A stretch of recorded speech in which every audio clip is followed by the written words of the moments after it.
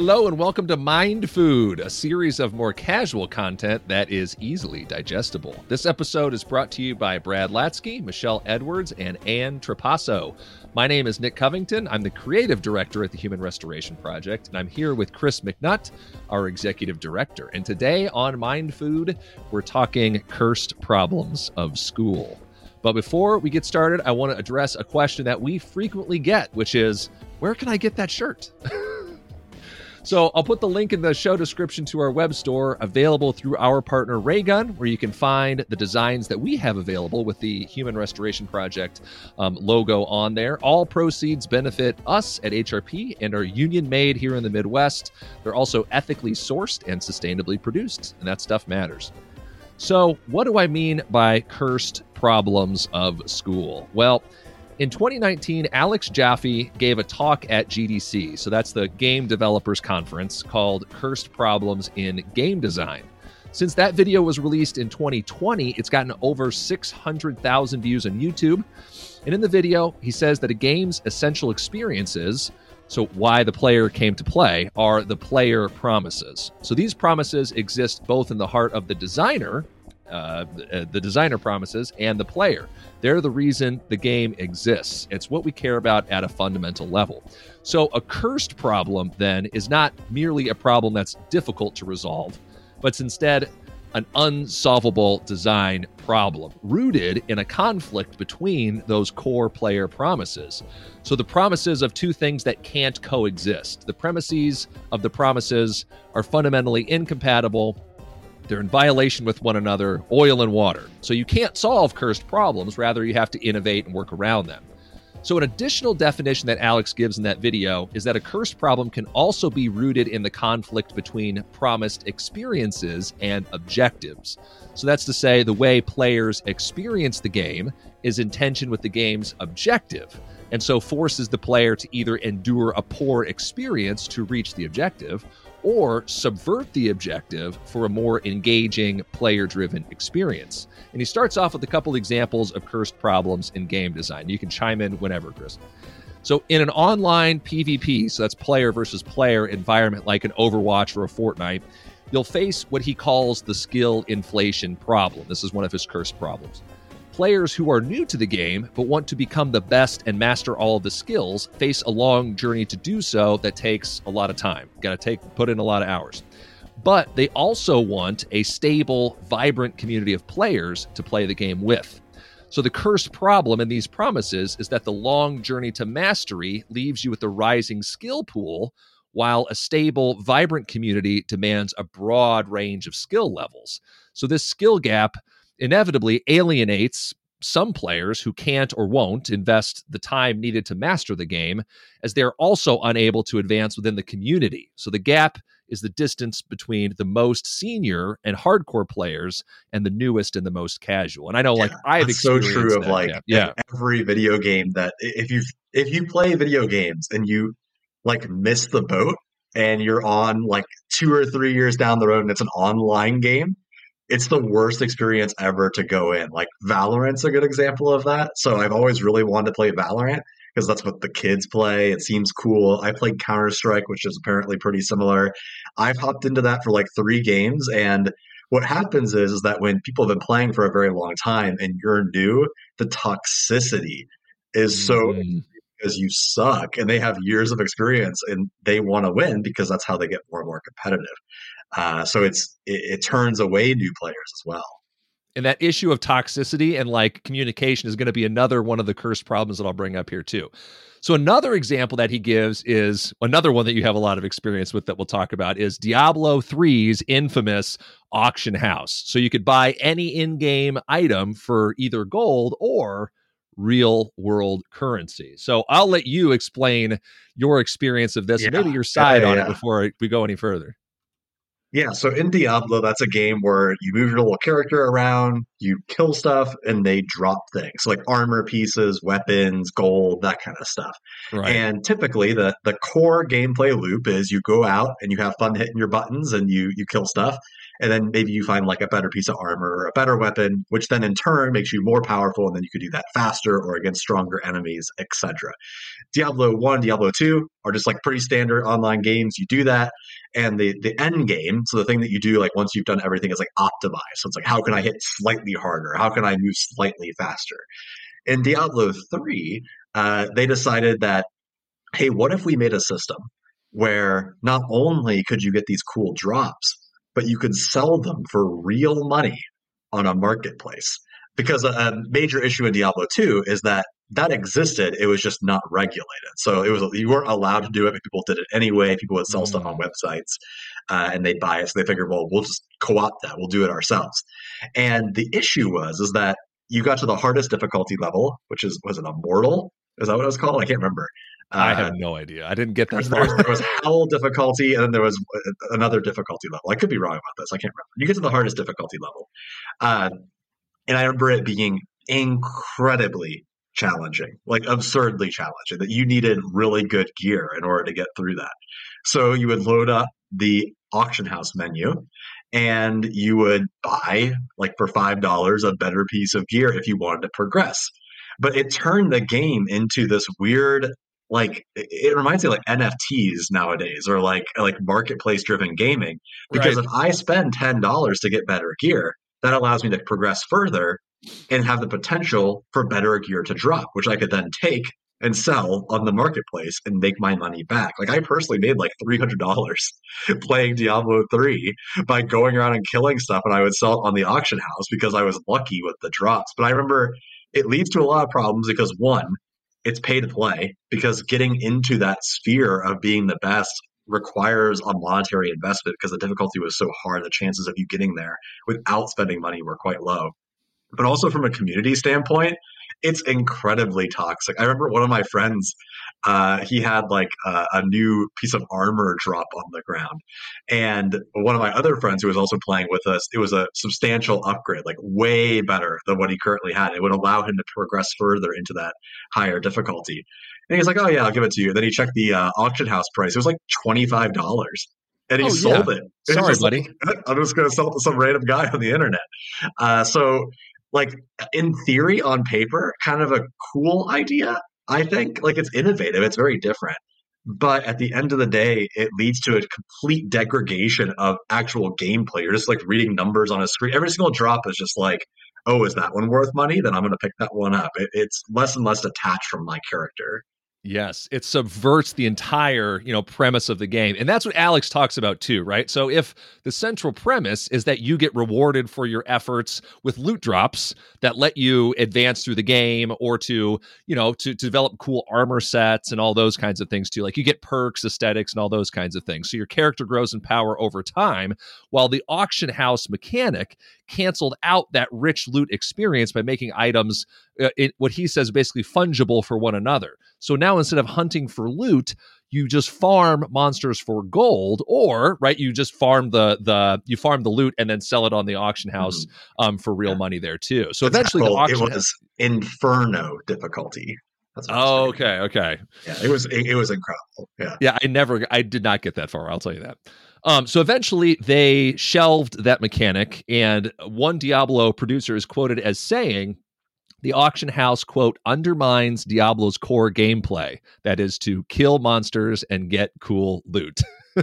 And now there's the whole, everything else now with Diablo Immortal as the mobile gaming platform. But that's maybe not a cursed problem, and just the issue with the mobile gaming ecosystem just writ large. So now we'll get to one real quick that he actually proposes a solution for, and that's exactly what you were talking about, Chris, with that on the toxicity of online gaming spaces. So Alex calls this the co-op abuse problem, because in high-stakes co-op games, again, maybe Valorant is in there, Overwatch, Rocket League, League of Legends, anywhere where you need to coordinate broadly with a team in order for the victory conditions to occur for you. So players who want to play to win often become toxic or abusive of teammates over voice chat and of the sidebar chats for people who aren't on their skill level. And players come into those co-op games because of the sense of social belonging. So if you're not quite at the skill level, right, and you face that level of toxicity and abuse, it's going to turn you off from playing the game entirely. So the cursed problem there is the central tension of toxicity and social belonging is a curse of co-op games. Now, he says the solution, or I guess he says rather the solution to any cursed problem is going to require you to sacrifice one of those premises. So either an experience or an objective, or for you to sacrifice, whatever you were holding sacred as a designer, right? The promise that you were going to deliver as a designer in face of player experiences, or you're going to have to sacrifice one of those player promises. So you might not be able to have it all, for example. So yeah, I have an example of that, actually. I go was just ahead. thinking about it. A video game example. So recently, Omega Strikers came out, which I've been playing a lot of. Very fun game. It's like a soccer game with superpowered characters, I guess. It's Cool. made by former League of Legends producers, so it feels a lot like League. And if anyone has ever played League of Legends, they'll know that probably what it's best known for is its absolutely terrible community. It's incredibly toxic. Like logging into that game, you'll have people Yes. that grief you, berate you. Some of like the worst things ever happen in a chat on that game. So in Yes. order to solve that problem, what Omega Strikers did to like sacrifice to make their goals align, or whatever you want to call it, is they kind of got rid of a lot of the community. There's no in-game chat. There's Okay. only emotes, so you can't actually talk to other players. So there's no way to like verbally berate someone for not doing well. Yes. And that's exactly what Alex says is one of the potential solutions. So it basically comes down to your values, right? Like, what do you value more for your players? The social emotional safety and that community building, or what he calls the fantasy of harmonious cooperation? Because if you give just unlimited voice and text chat and those kinds of things, that's just going to open itself up for abuse, right? So you can have the fantasy or you can have the social emotional safety. And he says one of those solutions to toxic teammates is to limit player communication in those various capacities. So either being only able to use emojis, or a lot of games have pretty robust ping systems where you don't even need to chat, but you can, open up a menu window and then, either scroll through them or mouse through them, et cetera, to communicate with players. So that sacrifices then the rich social channel for relationship building, while maintaining the core gameplay there, right? You can focus on the game and not on the toxic atmosphere. The other potential compromise that he says is to lower the stakes. So that's to say, limit individual responsibilities, or make the impact of individual decisions and individual mistakes less salient or less obvious to the team. So you don't necessarily know, right, who's doing what at any given moment. So that sacrifices the fantasy of harmonious cooperation, but also gives us a more rich social emotional environment. So you can't have your cake and eat it too, right? Now, the analogy to schools and schooling and the appeal of this discussion to us should be obvious by now, right? The cursed problems of school. So if you replace player with student and the game with school, it doesn't take much to realize that many of the promises of school are incompatible with one another, or at least the experiences could be in tension with the objectives, or the promises of the designer and what they hold sacred are going to be in tension with the player promises that they seek, the student promises rather, that they seek to get out of their schooling experience. So we thought today that we'd try to unpack those cursed problems of school, the promises of school in the minds of students and educators, the difference in the experience and the objectives, and analyze what, if any, potential solutions or workarounds we could have for these cursed problems along the way. So we're going to kind of run through a list of the central conflicts of schooling. Do you want to start, Chris? Do you want me to get going first? I can start. So we framed this as a top five. Although Nick and I were discussing earlier, Nick is against doing any kind of top 10 or top five list. If you listen to our last top 10, you'll know that he doesn't like doing hierarchies, apparently. But mine is in a top five. So we're going to do top five cursed problems of school. Here's number five. So you had to sneak this in here. Oh my God. I did it to sneak it in. So here's my first cursed problem of school. And hopefully I did this right, because I haven't looked at your list beforehand. So we'll see how different they are from each other. Yeah, My that'll be first fun. cursed problem is the issue of college scholarships and competitive admissions to universities. So the promise being that you can obtain this amazing education by going to a competitive university by outcompeting everyone else within your school that there's like selective admission. So you, in theory, Right. should be surrounded by like the most astute, the most academic compatriots, I guess, in your educational endeavors. The reason why this is a cursed problem is that it makes kids inadvertently heavily focus on everything that it takes to get into a university. We recently saw that news report about uh, LinkedIn posting job descriptions for people to write other folks' college admissions papers. So like it was like Yes. make up experiences, embellish what they're actually doing for these kids that probably have all A's, but maybe need a little bit more, a little bit of help to get into Yale or whatever. Yes. So I'll spend $5,000 to get a better college admissions letter. The problem with having ultra selective, ultra competitive college admissions and scholarships is that kids then obsess about getting into college and lose their childhoods. Hmm. There were so many different circumstances I remember while teaching where kids would be working from like 8 a.m. when school started to 8 p.m.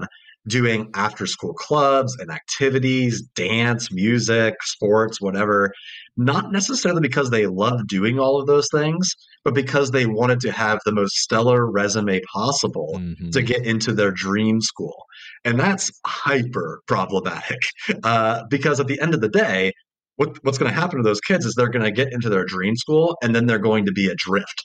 They're not going Right. to know what to do next because that's not how learning works.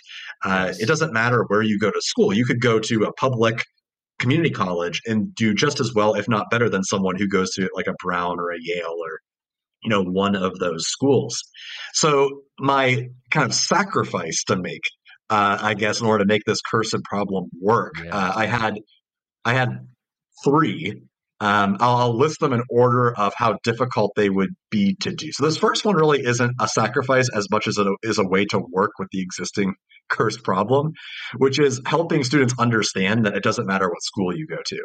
Right. Frank Bruni wrote a great book. We actually mentioned it on the last Mind Food called "Where You Go Is Not Who You'll Be," which I've always given to kids who are those kind of kids that are obsessed with getting into certain schools and recognizing that is it cool to want to go to a certain school? Sure. But if you don't get into it, it's not the end of the world. That book outlines, I believe, like 100 different successful people, like politicians, activists, business leaders, etc., who went to just regular old state schools or community colleges or didn't go to college at all and Hmm. they ended up being just fine because it's about the individual, not about the place.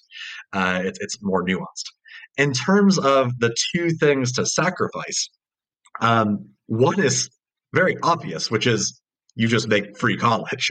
So that way, you don't need to worry about scholarships at all. If college is Right. free, you don't need to worry about competing for scholarships. There's still Right. the issue of competing to get into schools, but at least the competition is not existential in the fact that you will be able to go. You'll be able to get into a school. It just might not be your top pick. So that's one Hmm. cursing problem that you could solve is doing that. The second thing that you could do is remove grades and standardized testing from the college admissions process. So if you refocus that towards projects, community activism, other forms of things that kids would do within their high school career, you could build about changes in the education system, things similar to what the mastery transcript is doing, where you're changing the directive. Now, are there potential problems that could result from doing that? Yes, because you're still going to have people that embellish and hyper obsess and all these things. It's a yes and approach. In a Hmm. perfect world, I think we would see free college and it would be normalized that K through college is a thing that you just do. I personally think that we're at the point in human society where you need some kind of post secondary, including like trade schools and other like 1 to 2 year licensure programs, but you need to do something.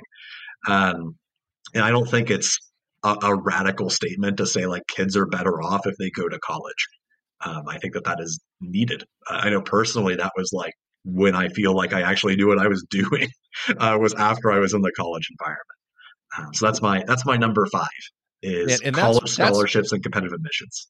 that's what William Dereshowitz gets to in Excellent Sheep too, is that so many in high school, so many students and families put so much pressure and weight on that on selective university admissions that then by the time students actually get there, they think that they have arrived, but they've arrived as like this burnt out husk of a shell of a person, and then they realize that that hustle doesn't stop.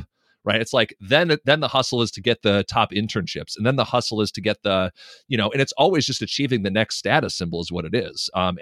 You're always going to be falling behind if you're not right racing to achieve that next level. And the reality is that to what you said, you can get that same level of education at a community college, at a state school, at somewhere else that's local that's not gonna necessarily bolster your credentials amongst like the elites in society, but still give you an education to be able to do what you want to do. So that's a really interesting one. My first one. So the way that I follow these, since I'm incapable of doing top five lists, Not is not kind in of the top five. Yeah. starting with this premise, right? And then all the rest of mine sort of start from this fundamental premise. We'll kind of get to like what really is the fundamental tension. Some of these things are the symptoms of these tensions. So we'll kind of talk about some workarounds in here as well. So the student promise of school, right, is actually a conversation we just had this morning with somebody else, but to validate their identity, right, and discover and grow in their interests and their strengths. So that should be right when kids go to school. I see this in my daughter, right? It's like she's constantly figuring out who she is in this, in the world. What is it that she's interested in? Kind of building up her social circle, building her intellectual capacity, etc. One of the promises of school is to guarantee a well-rounded, perhaps albeit standardized outcomes. So, right, to get every kid at the same place by the end of the grade level or by the end of their time in that system. So, right, the fundamental tension is between I want to be validated and discover and grow, and then the schools kind of says, no, we need you to be at this particular place in this particular time. So really a cursed problem, I said in this, is really like grades and grading is like the symptom of that tension. So I think behaviorism as a whole is going to be a key theme amongst all of these. So that is like, how do you get kids to do things that they wouldn't otherwise do? So what do? You set up a system of carrots and sticks that incentivize preferred behaviors, punish undesirable ones. Yet we know how grades and grading impact intrinsic motivation to the at the expense of intrinsic motivation, right? So I think a workaround, as we've talked a lot just in our resources and materials, of course, is going to be some sort of thing that both validates student identity and helps support the goals of school that guarantee a well-rounded, albeit standardized outcome. So we have to give a little bit on that standardization part in order for students to have their identities validated. So that's more of an ungraded approach, like portfolios, student-led conversations, just really needing to rebuild structures around a different theory of human motivation. So not just that we're like deterministic, reward-seeking and punishment-avoiding animals like B.F. Skinner's pigeons or Pavlov's dogs, that those things are all rooted in, but that motivation is very complex and it's very much rooted in social connection and in our own identity. And there's a lot of kind of cutting edge, but God, it's been out for years and decades. It just hasn't really had an impact on education policy writ large. But some of the work that some of the research that we've been doing, Chris, for our upcoming conversations and presentations on systems design through understanding game design and video games really get to the heart of those issues as well. So yeah, that's kind of the grades and grading as an expression of this fundamental cursed problem of individual identities and standardization. Yeah, it's also like just the acquisition problem Yeah. where you always expect a mark in return for the work that you do, whereas complex problems, which is what we are facing by far the most in society, don't have that simple like do this, get this back. Yeah. So it's fundamentally not aligned with actually tackling the problems that we face today and in the future, nor has it ever been. It's a very manufactured system. It only works within the context of a classroom. Right. The return on investment, right? The measuring of the inputs and outputs, some of that stuff is just fundamentally more difficult to measure than others. Speaking of, hey. So my number 4 is the cursed problem and I guess the goal or the promise of school being preparation for the jobs that are needed the most. And I say that in scare Okay. quotes. So like STEM and the humanities. So Yeah. there's this overall focus in school to prepare kids for the jobs that are in demand. And the jobs that are in demand, at least that pay the most, are STEM careers. So there's a lot of marketing within schools to like go into coding, design, engineering, all that kind of stuff. And at the wayside are the social studies, the humanities, English, etc., all that kind of stuff. Um, and as a result, like a lot of our funding initiatives towards schools, a lot of our testing, a lot of the things that people are forced to care about tend to be related to STEM as Mhm. opposed to the humanities. And I think that this is very much like getting into that libertarian nature of the market and like what education is. I would argue that education is not a market, but this belief that like, well, because STEM majors pay the best and because those are the most jobs that are there, education should respond by creating incentives for people to go into that field and focus on it. Mhm. And it would just like again like an input output model. The problem is that doesn't work because look at where the world is right now, where we're focusing exclusively on STEM and have been for decades now.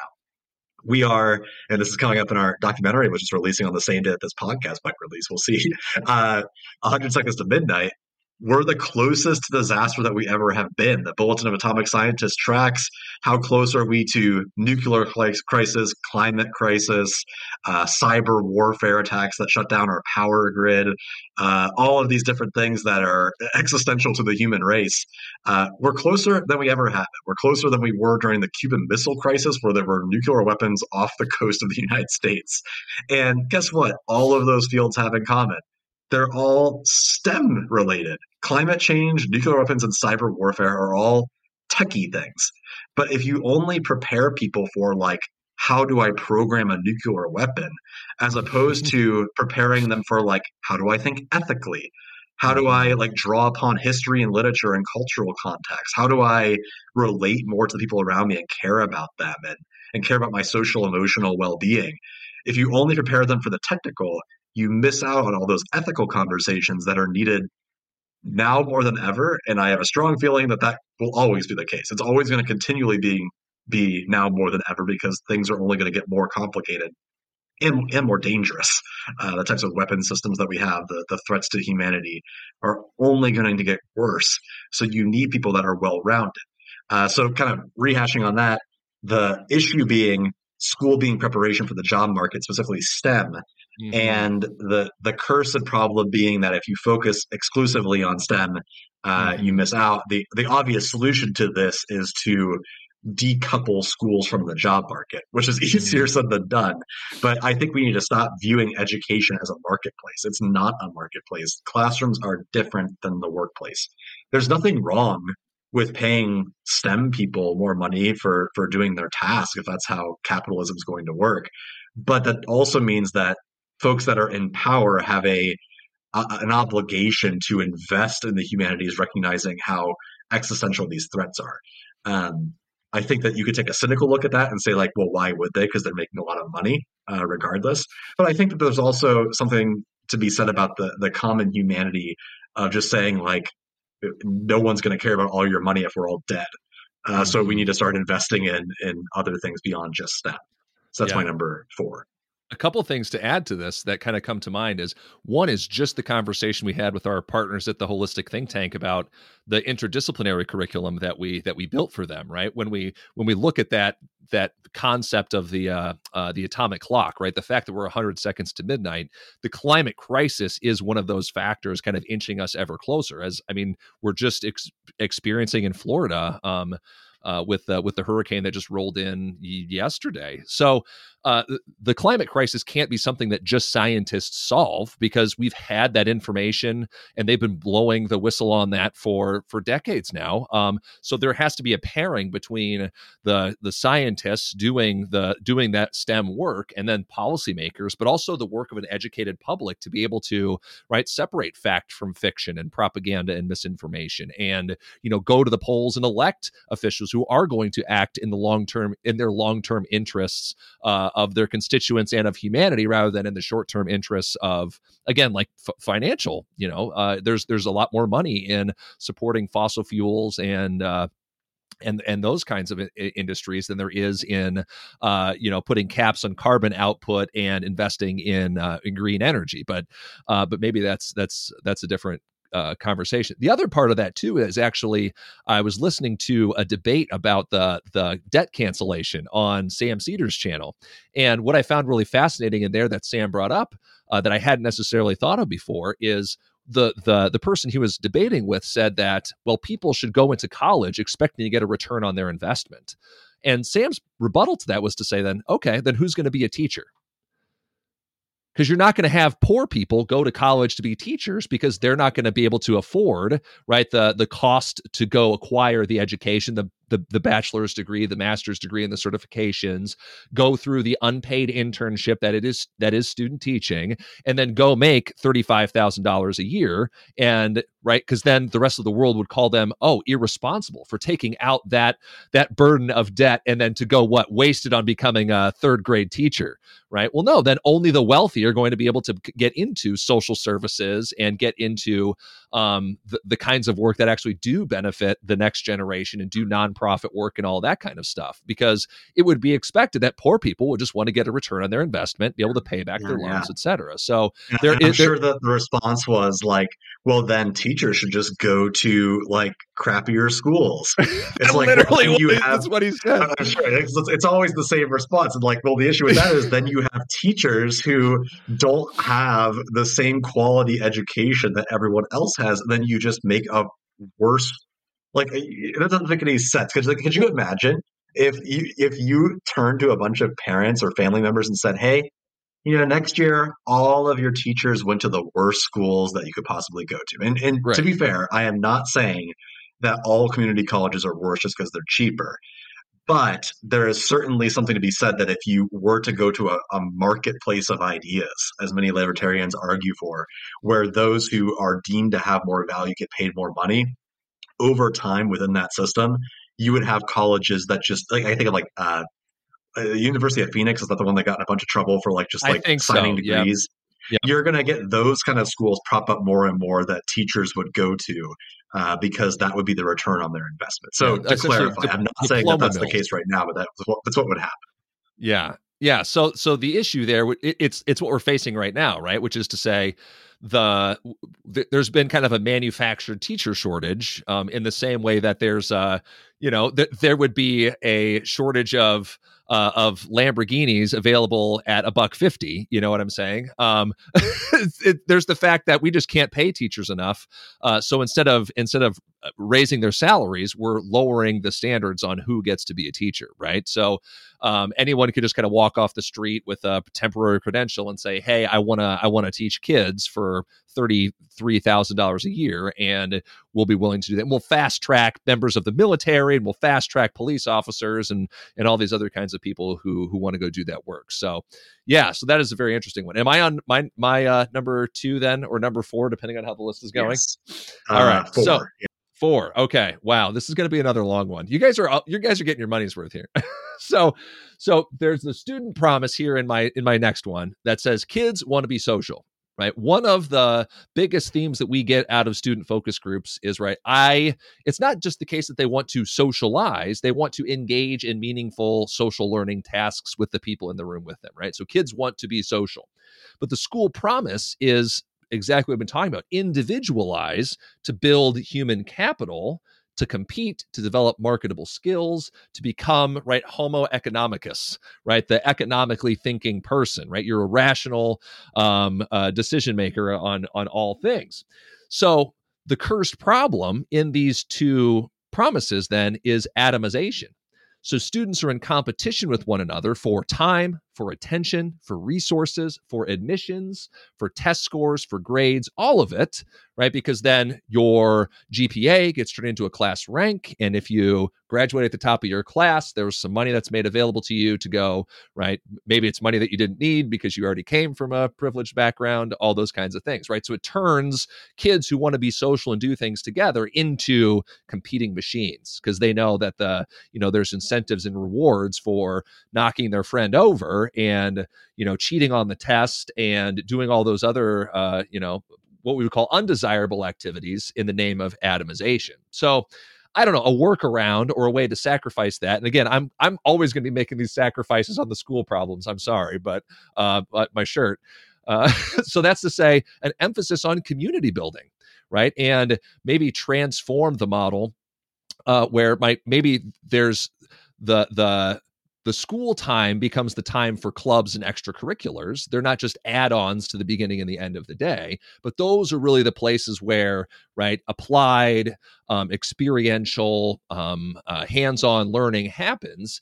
And those are the places where students can be social, beings, kind of that notion of the context is the content of learning in an environment with people, the project-based, problem-based learning sort of environment. And then, right, you can build the individual skills to say, hey, what do we need to solve this next problem? Oh, I'm going to learn this piece over here on how to, if you're doing a robotics course or something, right? I'm going to learn this piece on how to program it over here. We need someone who can be the physical engineer to put the parts together, right? And so each kid kind of specializes and has roles along the way. So, right, you're not competing in, AP US history to see who gets the highest AP test score or whatever that's supposed to mean, but you're engaged in a collective community endeavor that's going to make everyone better as a result. It's one of those things that once you see it, it's self-evident. Like, I think Yes. most people think that, but they just don't necessarily believe that it's possible, or they think that's already what's happening and they haven't seen it done better. Yeah. I think that we were talking about this earlier, but I feel like uh, when family members, community members, politicians, whoever, come to an exposition of learning where kids are showcasing projects that they've done that have taken longer than 1 week, like collaborative projects that are in depth and intense and challenging and rigorous, uh, they come in and are amazed. And they're like, how are you doing this? Like, how is that possible? Like, we Yep. need to put all of our money into this. And the answer is always like, well, we do the opposite of what everyone's telling us to do, which is putting, kids into the little content delivery seats and going back to basics Yep. and just ending the conversation right there.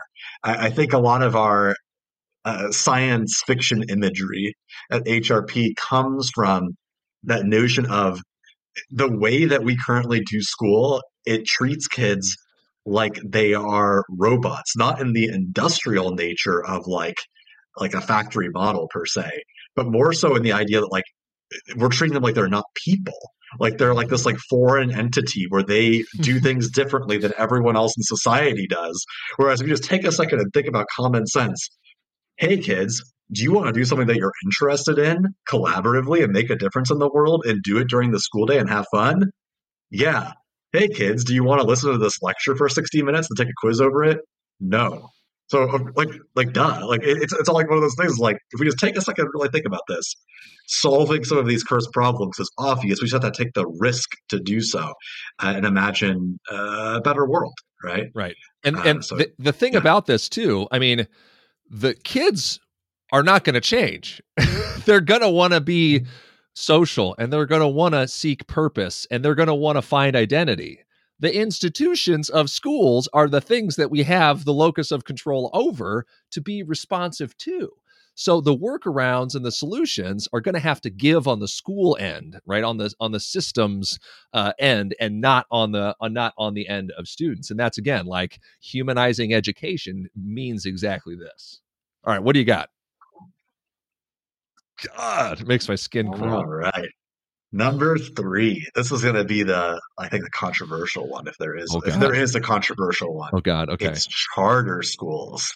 Charter schools is my number 3 cursed problem, just as a concept. Okay. So I'm speaking from what do you got? What are the promises so here?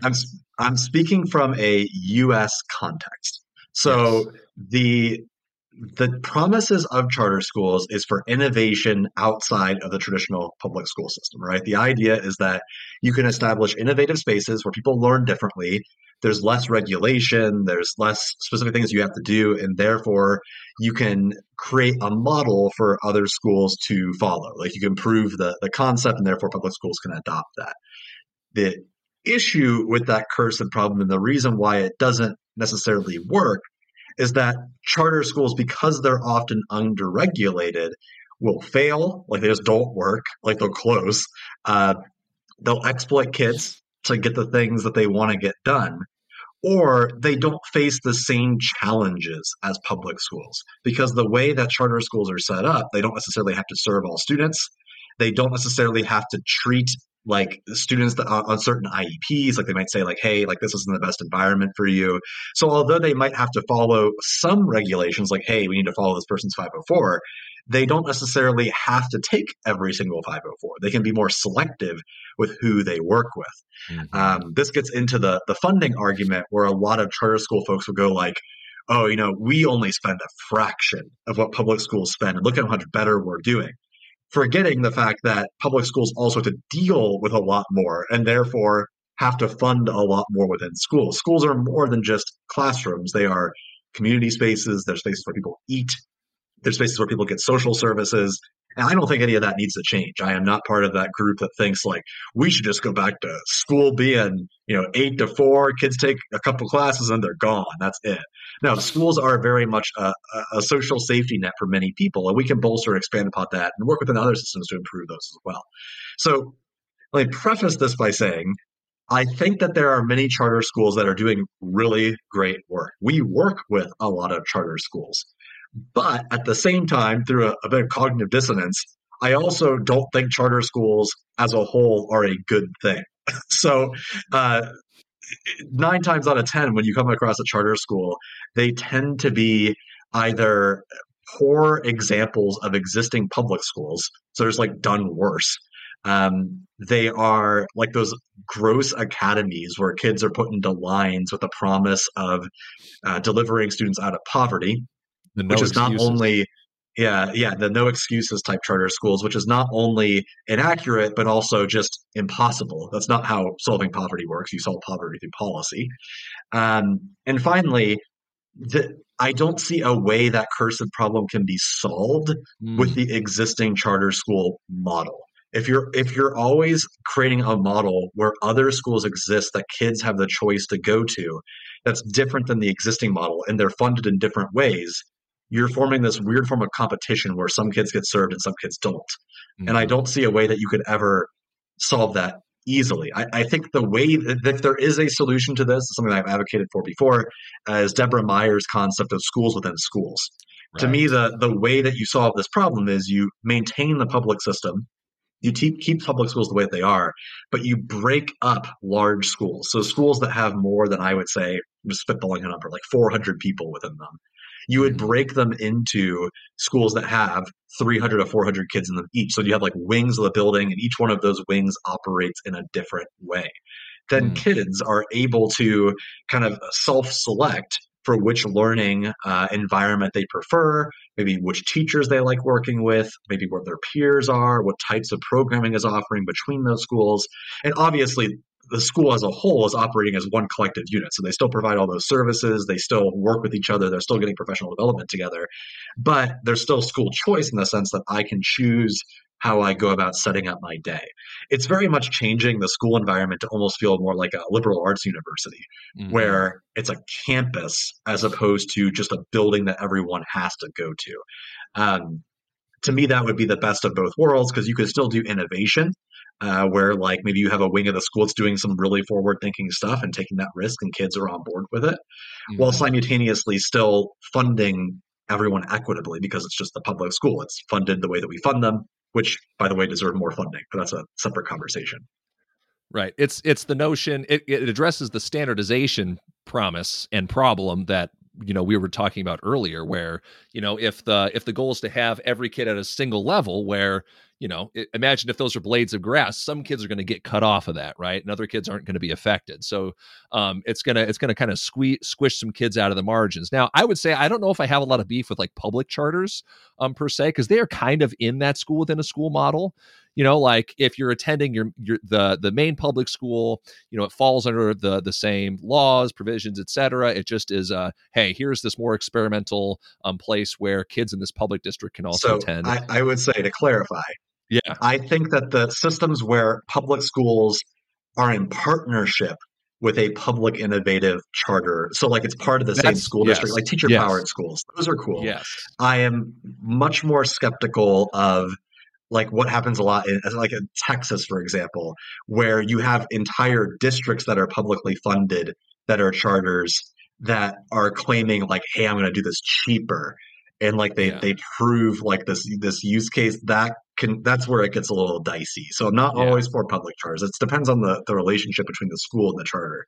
Yeah, I mean, I'm wary of the private charter model, and I'm wary of like a private school kind of model. At least, I mean, I'm fine with the existence of these things, right? But I am wary of them um, as large scale solutions, right? To the problem, which really is addressing just the problem of inequity and inequality, both as an educational phenomenon and as an economic one.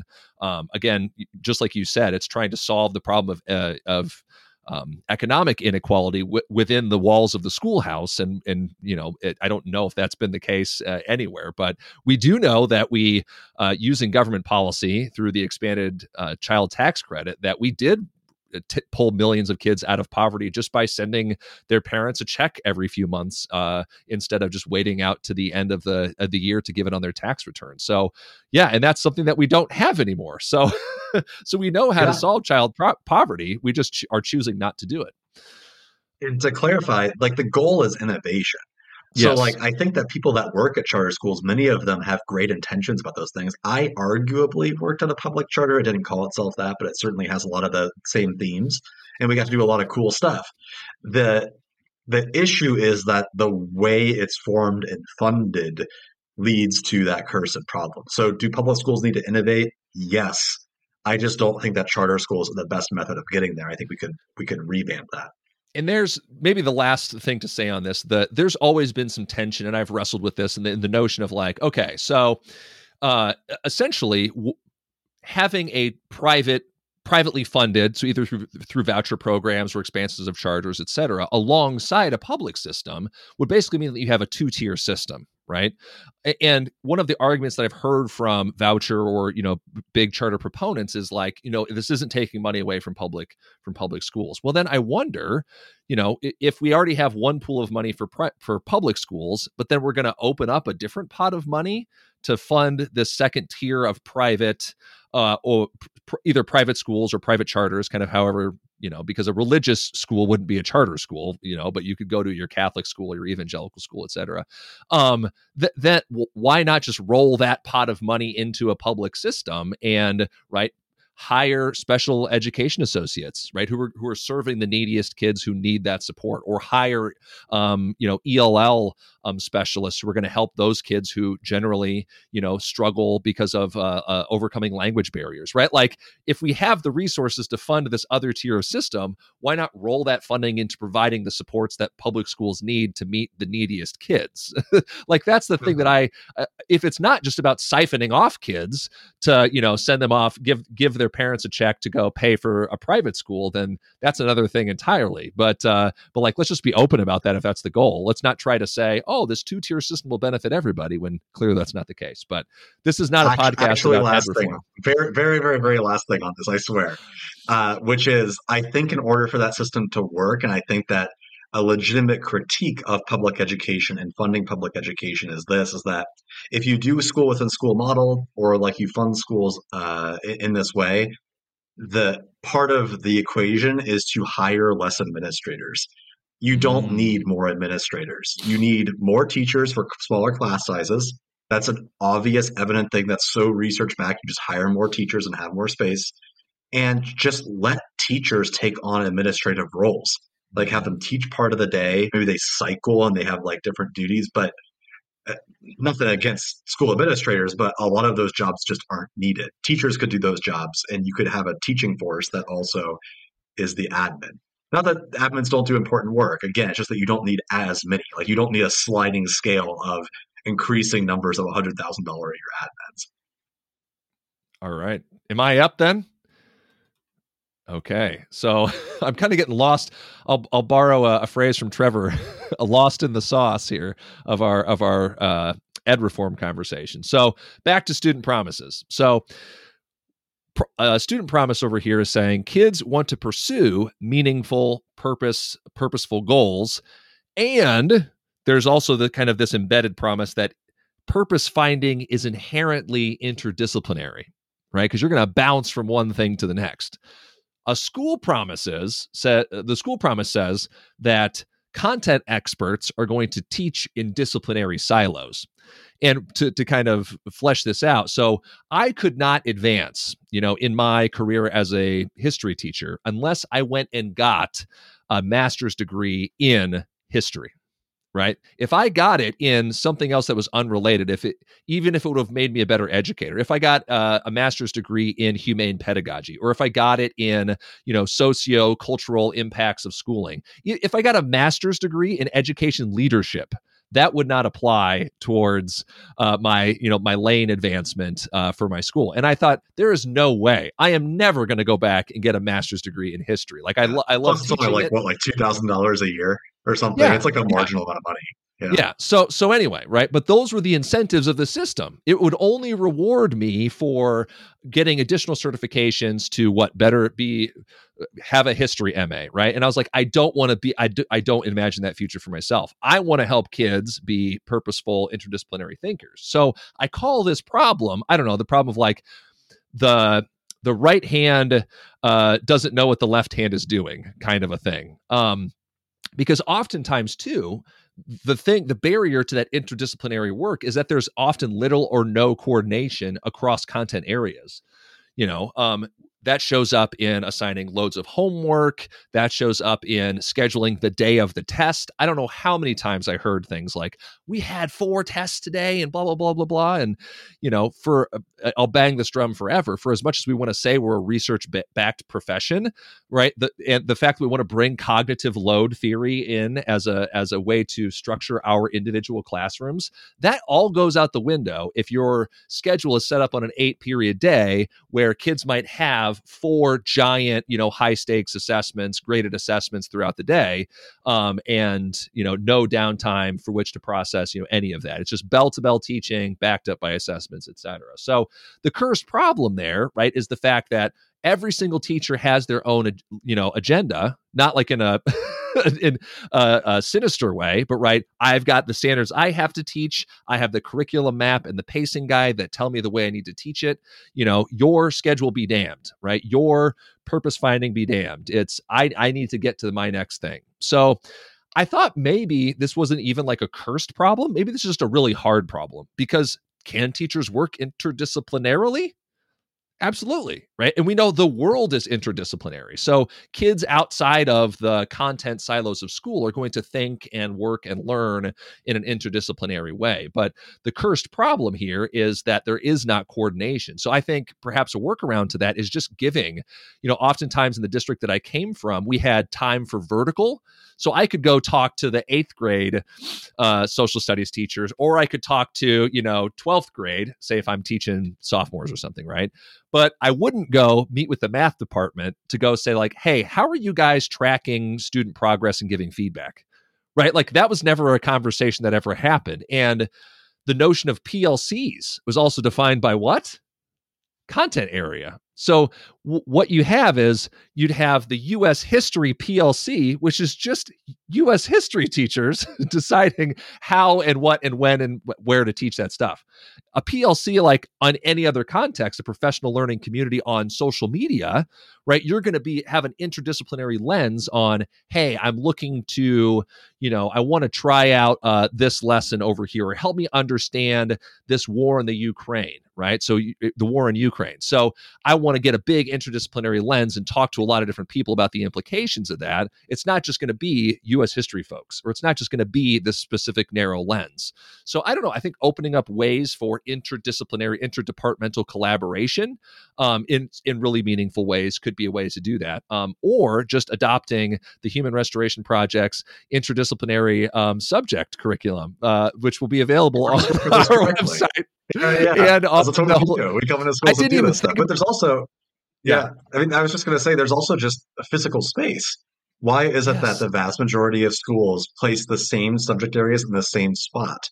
Like, to me, that doesn't make any sense, because if I'm going to work with another teacher, I'm probably, unless there is like a massive age gap and I'm doing some tutoring thing, I'm probably not going to work with someone in the same subject area. I'm probably going to work with someone in a different subject area to keep it interesting. Like, why would ninth and 10th grade social studies necessarily work together? It makes a lot more sense for ninth grade social studies and ninth grade math to work together and do a project together, because then you're building off of each other's curriculums. There's space for like those PLCs to plan out, like, hey, make sure you cover this, this, and this, so that way next year I can build off on that. That's cool. I think we put too much effort into that, because we tend to overpromise and underdeliver, because there's like 100 things on that list, and there's no way that it is tale as old of time when you start off your class and be like, hey, remember this thing that you learned last year? And every kid just gives you a blank stare, because it's not how learning works. Like, you're going to have to review it anyway. And there's just far too many things to focus on. But also, it's always hysterical to me that those PLC conversations change every single year. So you're never building upon a multi-year plan. The multi-year plan always gets scrapped year 2, and you make another multi-year plan. Those kids have never actually experienced an authentic, like, 12-year plan for their entire education, because it's not how education works. I don't think the solution is better PLCs. I think the solution is like interdisciplinary project-based curriculums where kids are driving their conversation. Yes. I was thinking of structures that would allow for interdisciplinary collaboration, because right now the vision is so narrowed to like, your PLC is going to have these people in it, and it's going to be with these. Like, why can't I build your own PLC?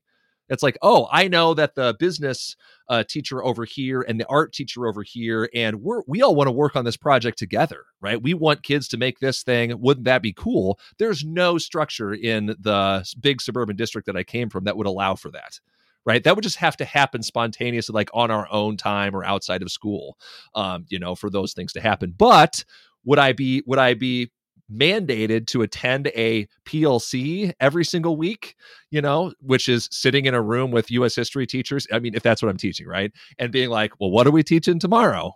Which is a conversation that I had about 1,000 times too many, and I got so tired of it. But yeah, now it's just getting personal. Now it's just getting into beef. But what is your number 2? Number two. All right. My number 2 has themes of my previous 3, which is the cursed problem of school funding and accountability. 2 goals that are often in contradiction together.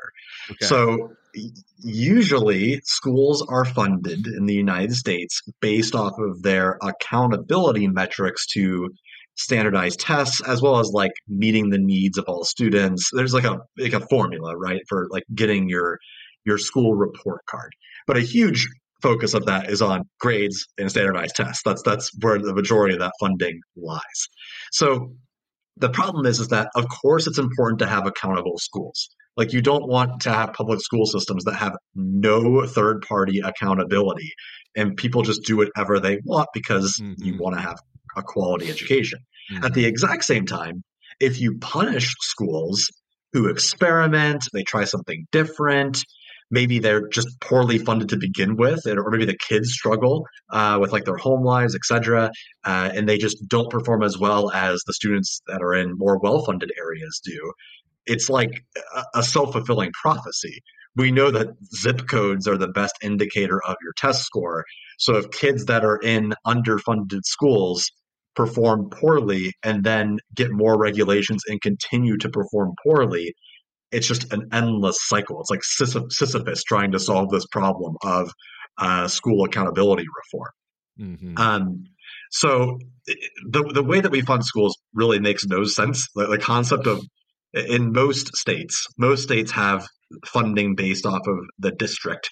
So rich schools tend to look like these beautiful campuses that blow my mind every single time I drive past one, Right. to schools that are in impoverished and ignored communities that don't have AC.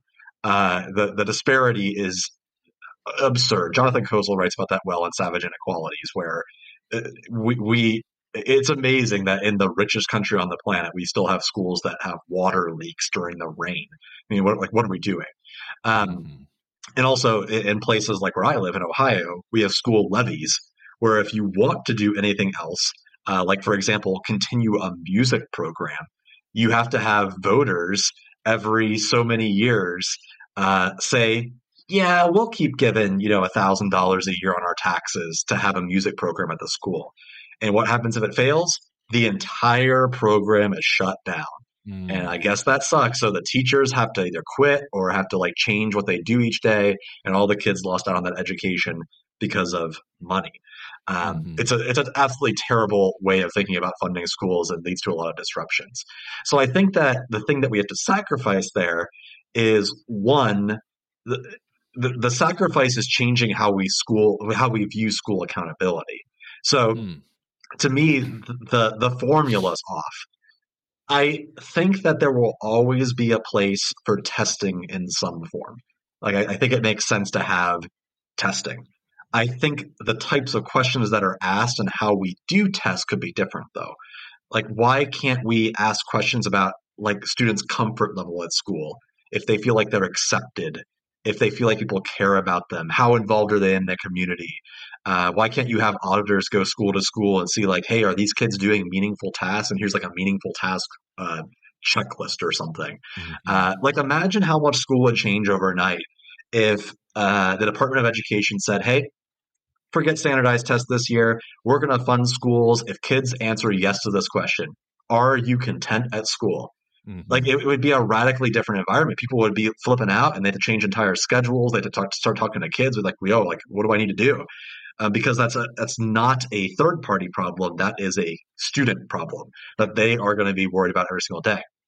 Then you would have to invest money into like psychologists, mental health evaluators, people who are directly working with kids as opposed to educational policymakers, which is where a lot of this funding tends to go to, or like College Board or other like large nonprofits or corporations Billion that dollar are nonprofit. billion-dollar nonprofits that are testing kids over and over again. I think that part of that all part of that solution also is sacrificing the idea of locally funded school districts. I think that all Mm-hmm. schools should just be federally funded. Take a small sliver, like 0.5% of the military budget, and shift it into federal schools. And I'm pretty confident that would probably pay more than enough for what schools need in the United States. The amount of money that we spend on things that aren't education, when that's arguably the most important thing for our future, is is honestly absurd on its face.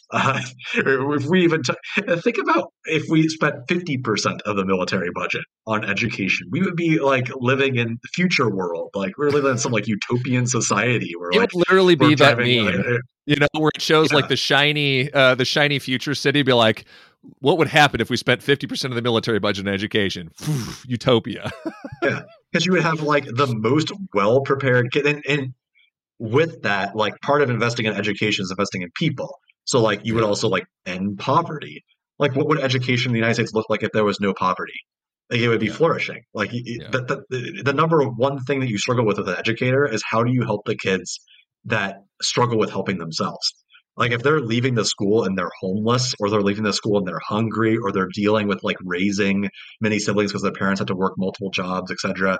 Like I can't fix that. Like Right. someone else needs to fix that for me. That's a policy decision.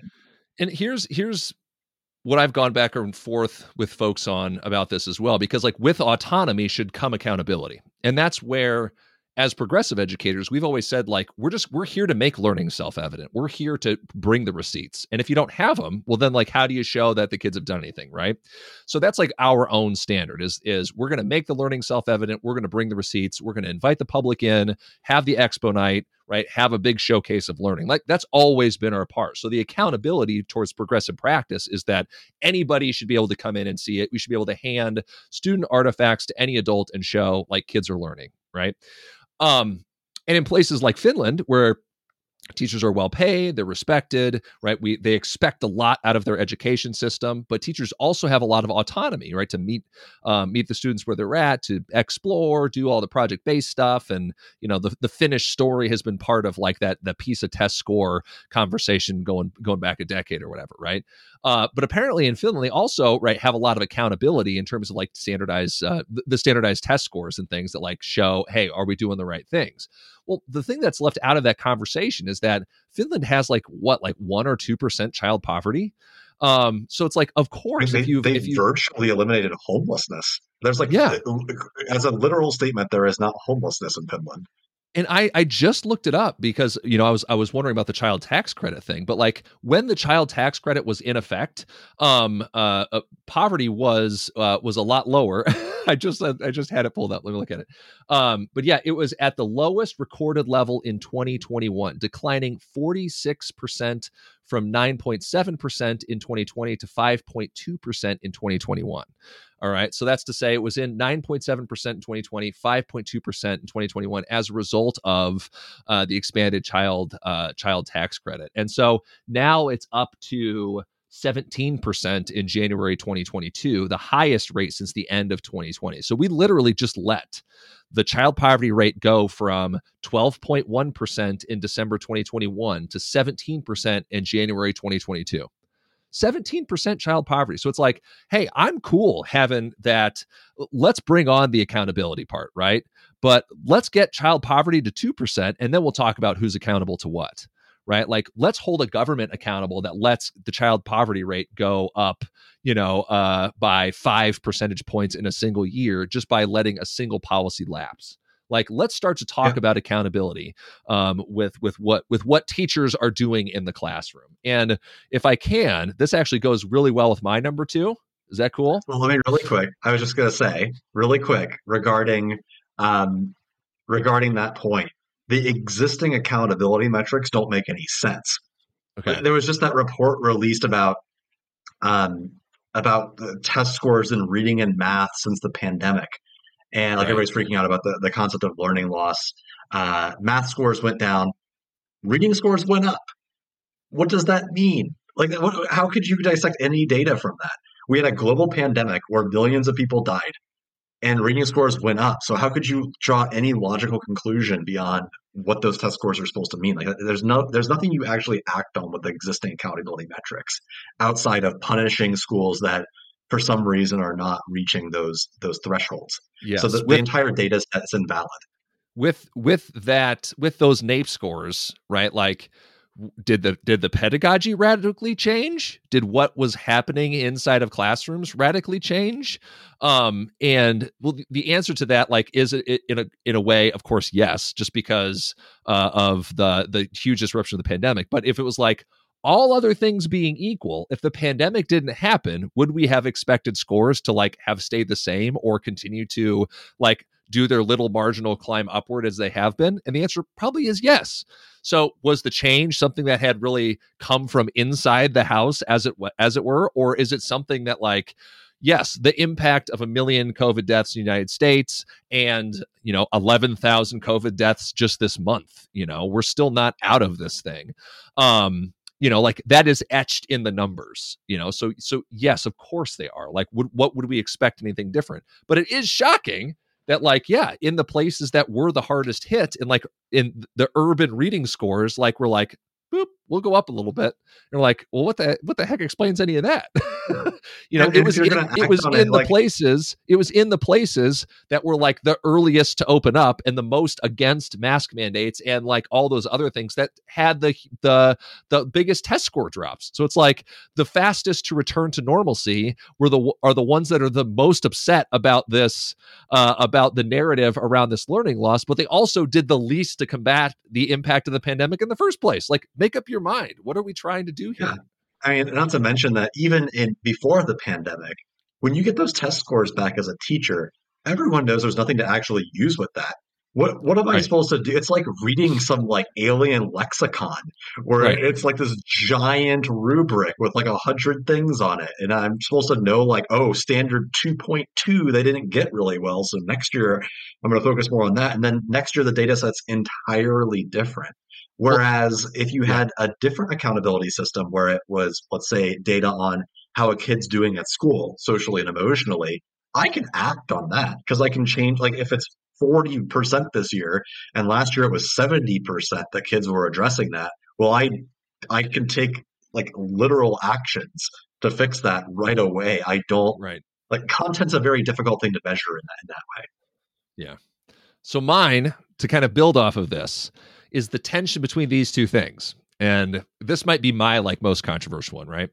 So the student promise or the student expectation, I guess, is a free and accessible public education, right? So it's like I need an environment, right, that is accessible to me at whatever level I am at, regardless of physical, intellectual disability, immigration status, language. I'm trying to anything under the sun, right? Gender identity, any protected class that we can think of, versus the school promise, which is free and accessible public education in big scare quotes. Okay. So that's to say, right, that the public system is going to mirror the systemic biases and prejudices of the public at large, right? We saw this obviously like Jim Crow, segregation, Brown v. Board in the 1950s, right? That issue of desegregating schools. Well, even today, schools are more segregated than they were back in when it was right de jure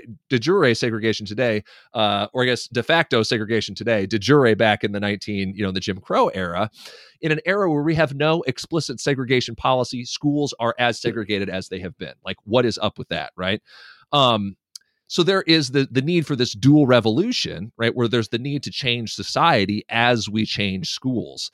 And I think we're seeing this now even more than ever with this wave of like so-called divisive concepts laws, legislation targeting trans kids, trans athletes, et cetera. Like, we're making schools less safe places for like the most marginalized and, at-risk kids who make up the smallest percentage of the population, right? Rewriting entire state legislation about who can participate in women's athletics, right? And oftentimes it is targeted at women's athletics to say like trans girls can't participate in girls' sports, and bathroom bills and all these kinds of things. And even to the extent like to which, it's really hard to get. So part of that free and accessible public education, like as progressive educators, we might view that through the lens of a universal design for learning, where it's like, I'm going to evaluate my structures and my systems in place to make them, to give kids multiple means of access, representation, and expression, right? As opposed to a standardized model that's going to expect kids all kind of go through the same pipelines and have the same assignments, et cetera, et cetera. But it along with that free and accessible public education is going to say, if you don't fit into that standardized model, you're going to need a specific legal document, right, that identifies you as a special education student, as a legally protected class of somebody who has a learning or physical disability who needs legal protection, right? Like, what is that?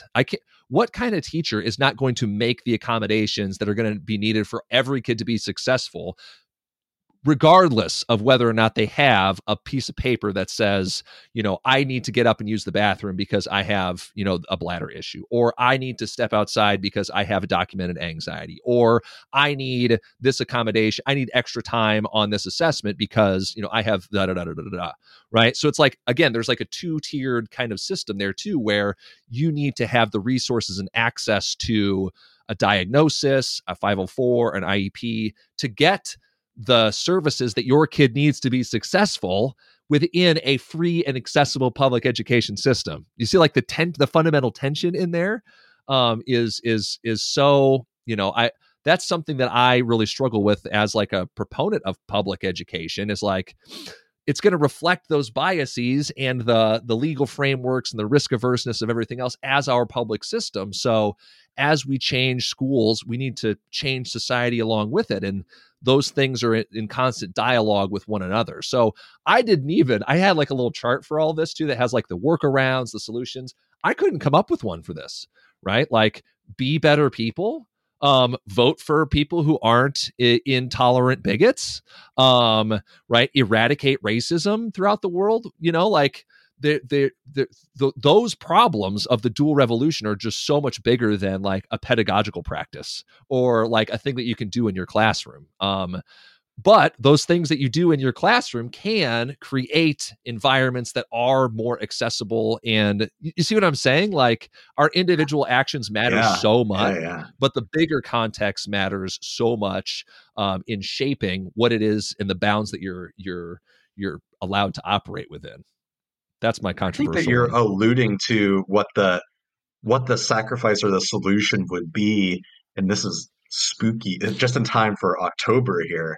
The spooky thing, which is, we know that more equal societies are more caring, more tolerable. They are happier, either rich or not as rich, because there's no poor people in more equal societies. At least there's not supposed to be.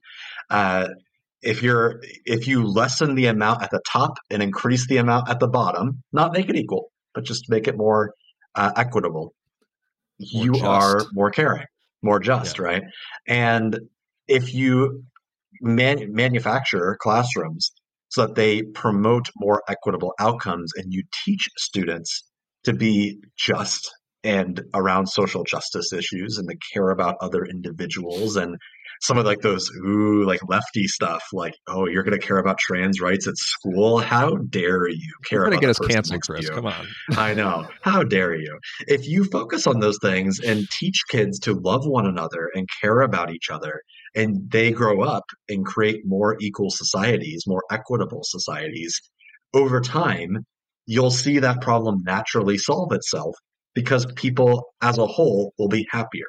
That is like that's like a human dilemma of society at large, the battle between hoarding as much wealth as possible versus giving up some of your wealth, even a fraction of your wealth, for society as a whole. But the research is very well documented on societies that are more equitable. The inner level, which also came up in our last podcast, I think is probably the thesis, the manifesto on understanding that concept, that presents just graph after graph after graph of, here's societies that are more equal, here's why it's better. Everything down to bullying is lessened in countries that are more equal, because it's less about the individual, it's more about the collective, so you care about others. I don't think it to me is shocking. There's not a day that goes by where I don't think to myself, like, the argument against this is that you want to take away that person and what they can do. Like, that doesn't make any sense outside of propaganda and just general bigotry. You solve that by you have to explicitly teach against it. You don't solve it by ignoring it. And the thing that I think is so troubling about this, there was just some survey data that came out about, like, what do people care about heading into these midterm elections? And like, the economy was like the highest up on the list, and there were a bunch of other things. And then like the furthest down on the list, probably like the second from the bottom, it was literally like 2% of adults really cared about this. And it was like the LGBTQ kind of the attacks on LGBTQ. Now, obviously, those issues are inflamed and huge for, like, non-gender conforming people because they're so salient in their lives. But just given the outsized role in in certain parts of the political spectrum and the educational discourse, right, around those issues, you would think that that was like the premier thing that people would care about, right? But it's just it's such a small fraction of what what even encompasses people's daily lives, and probably, you know, for non-gender conforming, for LGBTQ people, those would be a less salient issue if they weren't constantly being attacked, right, and like assaulted, and you know, their lives and livelihoods under threat from that too. So of course they care an outsized portion of that. But the reason I bring that up is because one thing that we've definitely seen with these attacks on public education, and here I am, I'm back to being a defender of public education. So it's like I'm wrestling with that tension in my own mind.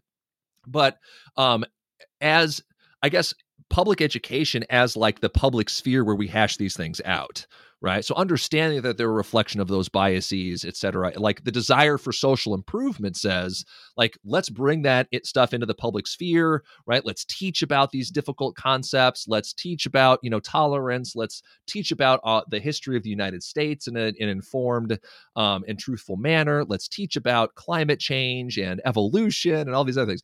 But on the other side of that is like a very direct political program that says no to all of that. That says, no, you can't have these books. You can't teach about these topics. If you do, we'll throw you in jail. If you have these books on your shelf, we'll fine the school. You'll be decertified. You'll be harassed online. You'll be on Tucker Carlson's show, right? We'll make your life a living hell if you try to do these things. And also we'll write legislation that limits the ability of the public to make these decisions. Right. So it's such a minoritarian, it's, you know, the tyranny of the minority kind of idea over here, where they're not only not expressing the popular will on these topics, which says, yes, teach anti-racism. Yes, teach about difficult concepts in history and sociology, et cetera. Like, teach about, teach tolerance and teach inclusion when it comes to non-gender conforming, you know, people on LGBTQ issues, because they're our neighbors, they're, you know, they're us, they're me, they're my parents, they're my kids' friends, and all of that. And they say, no, we're going to, you know, make it more difficult to vote on these issues, or we're going to make it so that way governors can pass executive action, or make it more difficult for, so you see what I'm saying? Like, they're also putting in those roadblocks toward popular action because the things that they're trying to do are unpopular.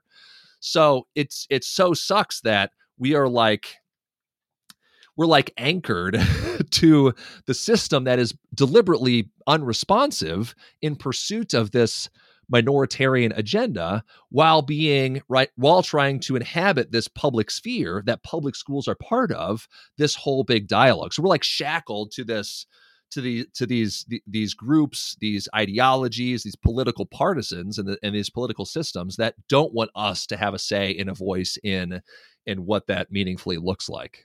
That was a lot. I'm sorry. I mean, and what would the alternative be? The alternative would be that if this were taken to its most extreme, you would have schools for the kids that promote tolerance, and schools that don't. Like, think about classical education, charter schools that are explicitly anti many of these things. Yeah. You would just have this increasingly divisive society where some people learn something and then other people learn another thing. I think that as educators, there is a space to say, no, like, this is what kids are supposed to think. There is nothing wrong with saying that one of the purposes of school is to say that it's okay to be gay. That's it. Like, you don't need to rationalize beyond that. Like, that's just a thing that is it's research backed. We know this is the case. It's not like going to lead to any problems down the road. It's teaching critical race theory, gender ideology, Chris. Yeah, and understanding those things and promoting those things. But I think about myself growing up in the 90s, right? The 80s, 90s, I guess, and getting into like the problems with like how anti-gay culture was, and like bullying, and I participated in some of those things. I was online, you know, in the early Halo days. I remember what that was like. I was part of that. But school helped me understand and become more tolerant of other people, more tolerant than my parents were and my family members were, because I was exposed, one, to people who were different than me. That's a big part of it. But Hmm. two, because there were explicit lessons at school that exposed me to people that think differently than I do. And Hmm. over time, I learned like, oh, that's cool. I'm okay with that. And we see that more and more. Like there's kids now, like kids at the school I worked at, 10%, 20% use different pronouns than assigned at birth. And for the most part, kids were okay with that. The problem is that when you have large media conglomerates and certain political actors demonizing that, you have a certain small number of kids that make life a living hell for those kids. Yeah. And the solution can't be just ignore it or just completely like you're not even allowed to talk about it. The solution is no, you need to tell those kids that's wrong. It's okay to tell kids that certain things are wrong. If those things don't lead to a better flourishing society, those are bad Right. behaviors. In It's the it's exact okay. same way, if a kid, yeah, to take it to its the classic, if a kid wears a swastika to school, you wouldn't just go like, "Well, I'm not going to get political." You go like, "Yo, you can't Right. wear that. Like, what's wrong with you?" Yeah. It's okay to do that. Yeah, Yeah. Well, all I was going to say is it is. I forgot what I was going to say. that's You all right. had me Let's all move it to number distracted one. by the kid in a swastika shirt, and I was like, "What?" All right. That's the class. What's that called? That's a rule. Like when you always like bring it back to Oh, yeah, Nazis. yeah. I Uh, forget what the heck that's called now. Whatever. Doesn't Like matter. Poe's law. I Number don't know. one. Yeah. Yeah, number Number one. one. All right. We made it. So my number one really just kind of encompasses the question itself, which might be a cop out, but it's okay. My number cursed problem is defining the purpose of school itself. Like, what is the purpose of school, right? And I think that there is tension in what exactly the purpose of education is supposed to be. If you were an alien, going back to sci-fi imagery, if you were an alien and you just somehow learned the English language and were reading through US policy documents from the Department of Education for the last 100 years, you would I'm so probably say sorry. the purpose of education is, well, they probably scan it and like know it instantly, like Matrix stuff. But you would probably say the purpose of education was global competitiveness in economic markets. It's all Right. about like, hey, we're falling behind China. Reading and math scores are low. We need to increase those scores.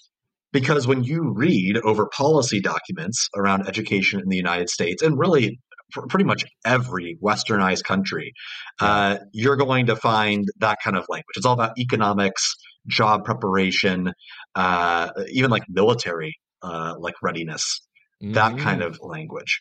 Um, or at the same time, it's about solving poverty, which this has come up time and time again, but we've been trying to solve poverty through education for a very long time. It doesn't work.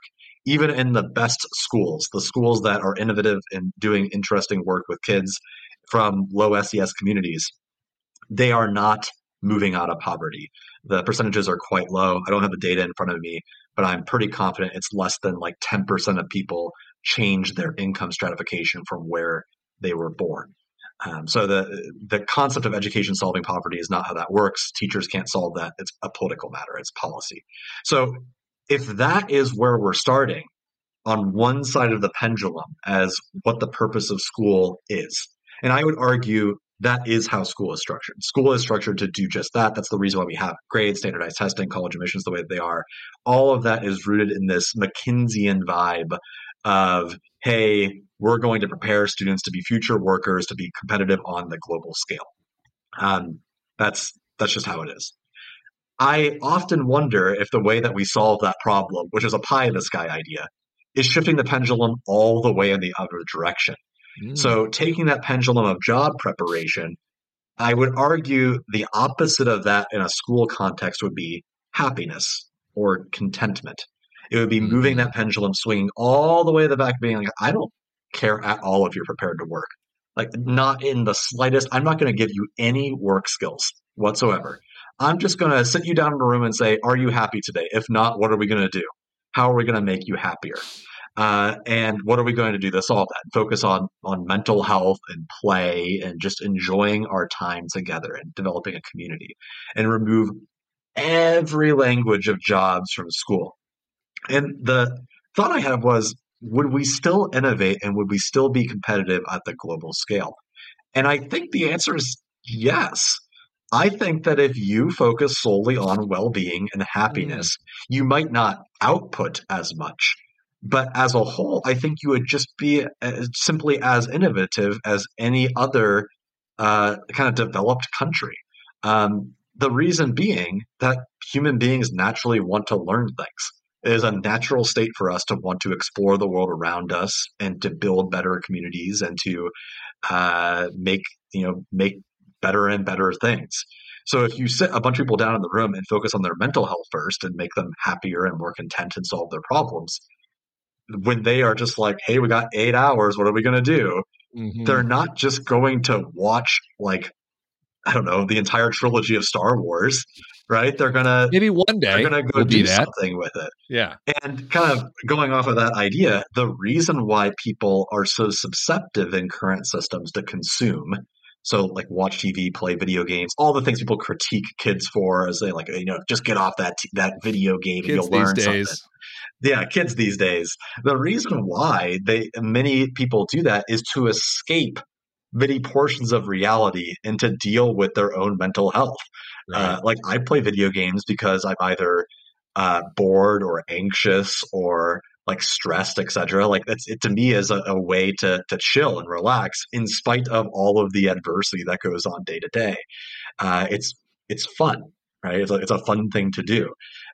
If you made school's primary purpose to focus on emotional well-being, you would open up more spaces for kids to make a difference. Now, obviously, that's a pie in the sky idea. I don't think it was going to do that anytime soon.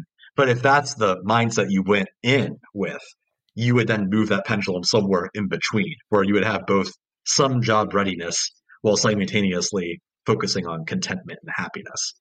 Yeah. Man, I think part of what is so interesting about this framing in this conversation is it's like there's not going to be a one size fits all solution to any of these problems. There's not going to be the silver bullet, right? Because what we're talking, the process of humanizing something, right, and the process of compromising between these values is going to have multiple situated, contextual solutions. The problem is that we're so bought into one of several premises that we can't see those potential solutions. So, like maybe what you're proposing and swinging the pendulum all the way over there is part of a potential solution to some of the other ills that we're seeing there. And like in there is probably a compromise, right? Knowing that kids are probably going to have to go and get a job at some point while realizing that education should not just be done in the service of job preparation, which is like the extreme end of the thing. Well, it's like, well, hold on, right? We're we're a country that has the highest GDP in the world. Some might call us the wealthiest country, but data released yesterday just says that the bottom 50% of the wealth belongs to no. The bottom 50% of the population, rather, has only 2% of the wealth. I got the flip flop to my head. So it's like, does work solve that? I probably don't think so. You're not going to work your way, into becoming a member of that top 50%, most likely. The hardest working people probably are in that bottom 50% of the population that have only 2% of the wealth. So, there are just those big structural things that we have to overcome, which kind of gets to my number one. And I think really Really, like really this quick. is, I gotta add in really quick. what you One got? more thing on this is the way that this mentality warps a student's experience of school. Ooh, And we okay. we we see this whenever we talk to students in our classrooms, Yes. or whenever we go and work with schools. If you ask kids what's the purpose of school, they're going to tell you to get a good job. That is the almost Yes. number one answer. You hear that all the time. Yeah. And the issue with that is that, well, one, schools don't actually prepare you to get a good job. I think that that's just a misnomer to begin with. We've likened it to Amazon warehouses. It's training you to have like manual labor, which is also should be like unionized and fixed, where you have like limited bathroom breaks and you just regurgitate information. Right. So The that's a problem whole is that side there should conversation. not be bad jobs is the flip side of this Yes, too. there shouldn't be bad jobs. But the other concern with that is that, and this is like huge, like 50,000 feet, is people over time are becoming more and more obsessed with identifying their job with their identity. Hmm. And in a time where kids are going through identity formation, so think like, 8 to 21 years old, Yeah. especially adolescents, their identity is being manufactured around what job they want to have and how much money it's going to make them and how that equivocates to their future, in quotes, success. Right. And as a result, as grown-ups, as big boys, when we go out and talk to people, uh, the first question you tend to ask people is like, "Well, what do you do for a living?" And then you talk about your jobs for 10 minutes, and then you Yep. end your conversation. Yep. What about everything else? Like, who are you as a person really? And I think a lot of adults struggle with answering that question because the only thing they've ever identified, because that's how school has treated it and how our society at large has, is I am what I do. And that's it. Yeah. When education is just the means to the end and you achieve that end, then you're just left with the problem of, well, now what? You know, you Yep. made it to college. Okay, what are you going to do in college? Okay, well then I'm going to major in this thing. Okay, well then what are you going to do with that? Then I'm going to get this job. Okay, you're 24. What do you do for the other the other 60 years It's of your the life yeah, that it's you that might have ahead of you? that How do you like live it? What are you going to do to make the question of legacy, right? Like the question of Mhm. family, the question of like all of those things. Like if education doesn't prepare us to really do that, then we're failing that primary mission that every school has to create lifelong learners. If it's just education as a means to an end, well then throw that lifelong learning crap out the window, because really that's not what it's about. It's about getting a job and then you figure it out, right? But then what happens, I think is probably what ends up happening, is that then when you get a job, well, what is communicated like socially and culturally about what you do? Well, it's like you consume, right? We have a consumer society, so it's like, okay, cool. Then I just want I want that big truck, right? And then I want the next big house, and then I want that next thing, and then like you use consumption to fill like the void that is there that lacks purpose, because you're like, oh, I got this job. Well, do I like the job? Sure, it gets me money. I get to spend the money on these things. And then, right, the biggest regret that people have on their deathbed, documented, by the way, is like, man, I wish I wouldn't have spent so much time working. Man, I wish I would have spent more time valuing the things that are actually important to me. Man, I wish, because you can't bring any of that crap with you. You can't take your house and your car and your gaming consoles Yeah. and everything It's else. the So it's like that gaping void of existential dread. It's the reason why also documented we have a rising number of midlife crises. Because what is a midlife right, crisis? It's where you spent your entire time going through that zombification process of yes, next step, next step, next step, next step. you Now never you thought made it about it. and you got the exactly what you wanted, and then you get divorced and change your job and change countries, and you have a complete midlife crisis because you realized, Yeah, oh, I wasn't in control of any of that narrative, and right. you're trying then to find purpose and greater meaning. Last thing I'll say on this is that we have the data surrounding how purposeful people are. It's been studied numerous times, the biggest one by Dr. William Damon, showing that adults and young people, only 20% of people are aligned to some kind of greater calling in life. That could be religious, like a classical religious interpretation of that towards like a god or greater power. But it's also like having like a set of value statements, things that you care about, leaving that legacy. Maybe your goal in life is just like to have a good time. Maybe you don't want to make any grandiose changes to society. You just want to go I'm out and not have here fun. for a long time. I'm here Uh, for a good yeah, time. yeah, exactly. YOLO. So maybe that's your goal, but you understand Yeah. that day to day. 80% of people aren't there. And 40% of people are in the world of, I don't even know where to start. like, and Yeah. that's where you start to see a lot of folks turn to kind of like antisocial behavior. So, like driving drunk, engaging in hard drug use, committing crimes, people that are very bigoted, racist, ignorant, etc. A lot of folks are in that category where the way that they fulfilled their purpose in life is to find greater identity through movements that target others. Yeah. Because next to like I feel like I'm sort of into like a self-help podcast here, but our greatest two emotions, right, are love and hate. And it's pretty difficult to love something when you don't find any outlet to focus your love towards a certain thing, right?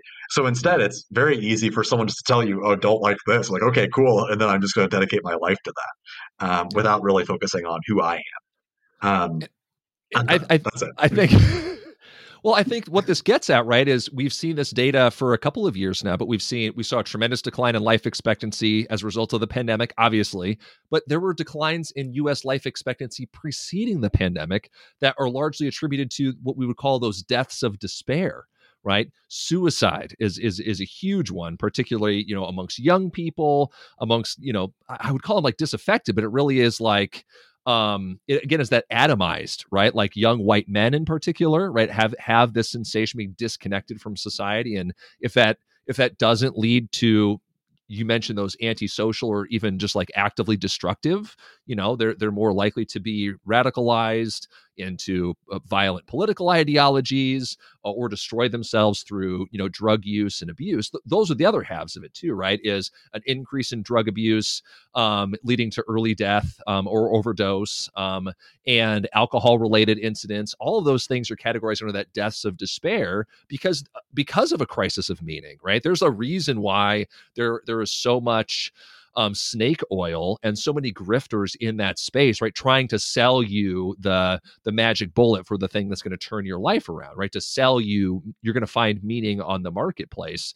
because you get to a certain point in your life and you realize, right, that your job isn't actually what you thought it was going to be, or you find that crisis. I'll be real transparent. Like I've been going to therapy since I left my teaching job because of burnout. Like I didn't realize it. I was like in the clinical burnout phase, and so I had attended these group therapy sessions where people are talking about how they're feeling and everything else, and I'm like, "Hey, that's me. Hey, that's me. Hey, that's me." And then the therapist is like, "Yeah, you're clinically burnt out," and I was like, "I had no idea." What I was really shocked to see in those meetings is a lot of those people actually are in those STEM fields that we're pushing kids into. A lot of them are software engineers. A lot of them are coders. A lot of them are, in these fields to be like, hey, you could be successful. You can carve your own path and everything else, not realizing that those are actually very precarious positions, right? Where you don't work on the same project or for the same company, and you're constantly on the lookout, and you're working huge hours in, very physically strenuous environments in front of a computer screen, where the work is incredibly high stakes. They're not, you probably don't have a lot of rights as an employee and a worker, right? So you might have individual capital, right? But you're switching jobs. You don't think the positions are what they are, right? A lot of times they're in abusive environments. Like those are the things that I heard from people where I was just like, oh man, like the grass must be greener in software engineering. The grass must be greener in coding or in marketing, right? I talked to marketing people too.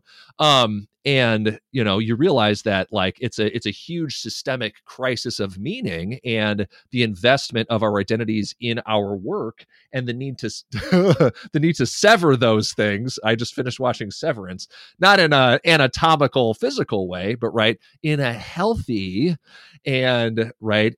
I'll use the word agentic, like meaning you have control over your work-life balance. Yeah. So man, this is a great My goal is conversation. just to make this go into a 2 hour conversation. Yeah, But let's do it. one more thing regarding that, which I think No. is an important thing to note, is that I'm not sure it's 30 seconds. Is that I think a question we have to ask ourselves is there any purpose to bolstering STEM fields other than making a lot of money? Like, like what if there weren't any STEM fields? That's it. I'll just say it there. I'm not gonna elaborate. I'm just gonna stop there. As someone who taught digital design, it's in my world. But yeah, And go ahead. I Do your reply. won't take that bait, because otherwise the conversation will go even further. Okay, my number one. But this really gets to the core of things, I think. And maybe in an inadvertent way, mine actually is a hierarchy, because I had mentioned behaviorism as like a driving system behind grades and grading. We kind of talked about that atomization of this social versus the individual. There's the interdisciplinary versus the disciplinary, right? There's the whole policy and the dual revolution idea. But really, like the structure of schools, the fundamental problem, in my opinion, here is childism on the one hand. So that is to say, validating, growing, practicing, challenging children in the process of constructing their own world rather than merely just taking a place in it. And of course, on the other side, adultism. That's to say, adult ordered, constructed, and normed environments. They're controlled, they're guaranteed, right? They have their measures and their outcomes, etc. So those two things have got to be in fundamental contradiction of each other. And I just don't know, right? If there is a way to, right, do you compromise on the childism side and like really get to an issue of like fundamental human rights, right? What rights do kids have towards autonomy and agency, control over their bodies, control over their minds, control, right, of their own self-directed development and realization as human beings, versus the measures of school achievement, right? Which kids don't care about. Adults care about those things. And then the ends justifying the means of those things to say, well, we are going to control your body, limit when you go to the bathroom, when you socialize with your friends. We're going to control what you learn, how you learn it, when you learn it, how you show that you've learned it, et cetera, et cetera. Oh, why are kids sad, right? Why are kids stressed out? Why do you... We heard from a middle schooler very recently who said that, I'm on the computer all day. Like I'm on my Chromebook at school doing my work all day. And then I go home and tell my mom that I have a headache. And my mom says, that's because you're on the damn phone all the time. And she gets frustrated because it's like, no, that's because my phone was in my locker. Like I was doing everything right. And God, like here's a student who can't even feel like they can talk about the circumstances affecting them without the blame being diverted back on them. You have a headache because of the decisions that you made. No, it's because I was doing the things that school wanted me to do. But I'm disempowered as an adolescent. I can't even make the case for this. I don't have control over my learning environment, my work environment, as it were. So it really just is like the most fundamental tension of policy, practice, pedagogy, all of those things embedded in this tension between childism on the one hand and adultism on the other. Yeah, I think that gets back into that pendulum idea, and I can't help but think about this. I promise this will go somewhere, but through the lens of feminism. So, as Yeah. you know, Big Bell Hooks fan, she wrote "Feminism is for Everyone," and in that book, a lot of it is dissecting for men why feminism is important and recognizing that it's a partnership. And many Mm-hmm. folks will view feminism as being like, oh man, if the feminists get their way, then women are going to make all the decisions, or some like ridiculous point like that. Whereas there are a lot of benefits for men in feminism, especially like childcare, social emotional stuff. I mean, there's various things, but it doesn't matter right now. Yep. The purpose being that in this childism adultism framework, by empowering young people, you are making adults' lives better. That partnership there in the classroom leads to better solutions and better vibes for all people, not just for kids. So Right. when you're lessening your own power in the classroom and moving away from that lens that the teacher makes all the decisions, that the teacher is the one that's in control, that parents know best, and that kids can never be right. If you move away from that positioning and let kids speak up and give them an equal partnership in the decisions that they make throughout their day, not only are kids obviously going to be happier, but adults will be happier as well because Mm-hmm. kids have a lot of important things to say. And the way that kids view the world is just as valid as how adults view the world. Like imagine if society were operated by 8-year-olds. There'd be a lot of intriguing decisions to be made, but would it be more peaceful? Like, would people be like, would they be more peaceful? Would they be more validated? Would they care about each other more? I think they would. Kids do a lot of terrible things. Don't get me wrong. Like, kids do a lot of things that are like, yo, that ain't right. Um, but Adults, I think, do way worse in terms of the decisions that they make and the things that they'll say to other people and the decisions, like the rationalizations they'll go through That's what I was in going to order to add. do the things, the outcomes. We're much better at Um, rationalizing it. yes, kids will do a very imaginative, provocative things because they don't have the same like worldly knowledge. I guess they're not as Right. They don't wise, but understanding, right? that's the point. Like that's an Yeah. equally valid perspective. And also, there's kids that are just, if not more wise than some adults are. It's recognizing advantages and disadvantages to everyone, so that way we can become partners in the learning process. This is very important right now in the cultural zeitgeist, where Mm. politicians are starting to say that the narrative surrounding LGBT rights explicitly, but also some racial tension stuff is on the idea of we just need to trust parents. Students are Parents' left out of the rights. conversation. Yeah, we need to get into parents' rights.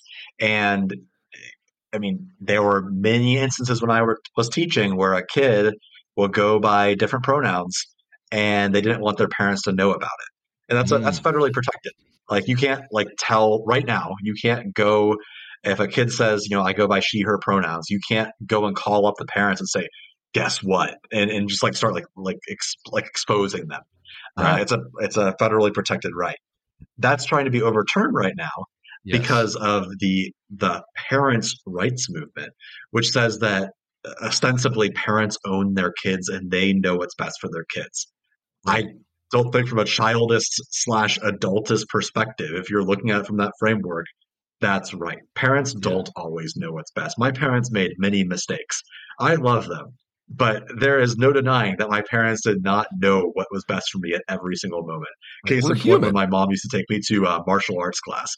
Bad idea. I would have never done that. She forced me to go. It didn't work.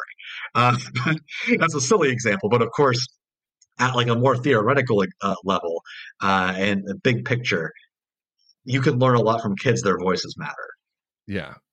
And I want to say there's a connection there too between what I had said earlier about like one justification for the universal design for learning, right, is that it actually improves the situation for all learners. You don't need a slip of paper with a legal thing, a diagnosis, this patchwork of, documentation to make accommodations for all these people. Certainly those need to be validated and like recognized, right? I'm not saying do away with that, but a universal design thing like improves the learning environment for everybody. Just like we would say the universal design for access to a building is better for everyone too. If you have a ramp, that makes it accessible for somebody in a wheelchair, well, that also makes it accessible for somebody who's pushing a stroller, right? It's stroller accessible in the same way. If you have an elevator, that makes it more mobile for somebody with just mobility issues because of age and stamina, right? As opposed to taking the stairs up. It's not just about someone with a diagnosable disability. And so in the same way too here, childism is the same thing as what you're saying, is that by partnering with students, with children, both in the way that they're being raised and when they engage in their environments and the way that they engage in the environment of school, you improve it for everybody.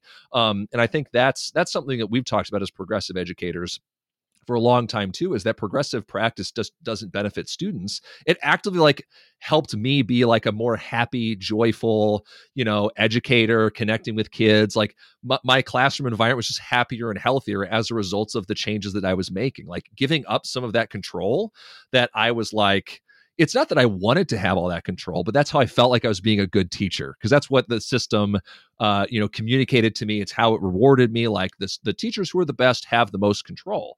And for me, it was no. I need to ask my kids, like, hey, what is it that you want to be doing? Give me some feedback on this. Is this working? Is this not working? Like once we was doing that, oh man, it wasn't smooth sailing all the time, but man, like you said, the vibes were better.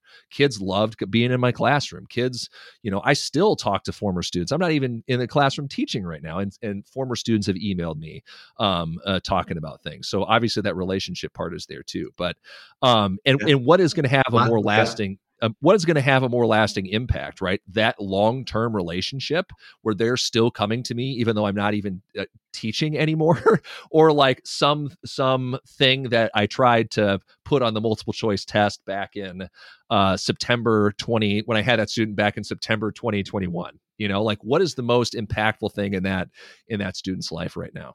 Yeah. Final note I'll say is that when you frame things in this way, it helps you also unpack a lot of the judgment and anger that comes from controlling spaces. So teachers, when you're tasked, and I remember this in teacher training and like my first couple of years teaching, when you have this set idea from your adultist lens, this is how a classroom should behave. If you're not doing that, there's something wrong with you, because that is the message that's kind of being sent there through the hidden curriculum. You start to judge kids. You start to say, like, these kids, all they want to do is be on their phones. Or you'll say, like, if these kids just did all their homework, then they would be doing just fine. And why can't we just do school like how it used to be, where you would just do this? You start to say a lot of things that you yourself do not do. There's nothing funnier than going into a staff meeting where when it was virtual, all the people would have their cameras off. When it was in person, they'd all be on their phones. When like teachers would talk to each other the entire time when someone's trying to say something, no one's paying attention, or no one even does what the administrator is telling you to do. You know why? Because it's the same thing. As an adult, you end up doing a lot of the exact same stuff. And how many teachers go home every single day and turn on the TV and just watch all day, just as soon as they're done? That's not to say that teachers are bad people. It's just that the systems that we find ourselves in through that lens makes us act that way. If we change those underlying systems and make partnerships with students, we start to decompress a lot of that anger and go like, hey, like we probably shouldn't be on our phones the entire time, but like I get it. And we can have conversations about that and make myself better too, not just kids. Right. It's the notion that, like, let's bring it around to policies, right? Like, let's take a prison, for example, right? A prison is the most restrictive environment, ostensibly that you could be in, right? In terms of controlling your movement, your body, the way that you're able to express yourself, who you're able to interact with, everything else, right? You're imprisoning a human person in that environment. Are those spaces any less violent, or are those people less? are they the people that you would want to hang around with, right? That you would is that an environment that you would want to raise your children in? Is that what I'm saying? So we could ostensibly turn any space into a prison, right? With the most structure, the most hierarchy, the most restrictive spaces imaginable, and that's not going to solve any of the root of the problem. But what is going to be the relational parts of those things, right? Relationships, partnerships, feeling empowered, feeling like you have, some amount of agency and control over your life, over your circumstances. Those are going to be the things that are going to do it, not this, the pendulum swinging all the way back, from chaos, perceived chaos or whatever it is, to this prison-like environment, which is again another piece that you hear very often from students. We're kids, we're not prisoners. They run this place like a prison, et cetera, et cetera, et cetera. Rather than just approaching it as like, hey, I'm an adult. Here's the institutional goals and some of the the agenda. Here's what we have in mind for you. How can we best partner with you in having some voice and choice of these options, and how your body is physically positioned in this space? Like, what is the best learning environment for you? How do you want to approach this content? What is it? Give them some space to decide what they want to learn. How do you want to express that learning to adults? So it's just like, hey, here are some of the institutional non-negotiables that I think I'm going to stand on. What are kids' non-negotiables, right? How often we bring them to the table and be like, what is it that you most want out of this institution? How can we help you get there? It's not doubling down on the things that are going to turn schools into prisons in the name of adultism. It's really just going to be that partnership and that relationship that we have with kids that's going to make any part of it work. That's a great point. And all so, right, wrap us up. With that, thanks for joining us for Mind Food. Of course, the goal with Mind Food series that we have. is to make a series of Next more time it's gonna be casual 3 hours content, long. more casual content that's easily digestible. And of course, that could only be in the context of like a 5-course meal doled out over the course of 2 hours. So if you've listened this long, thank you so much.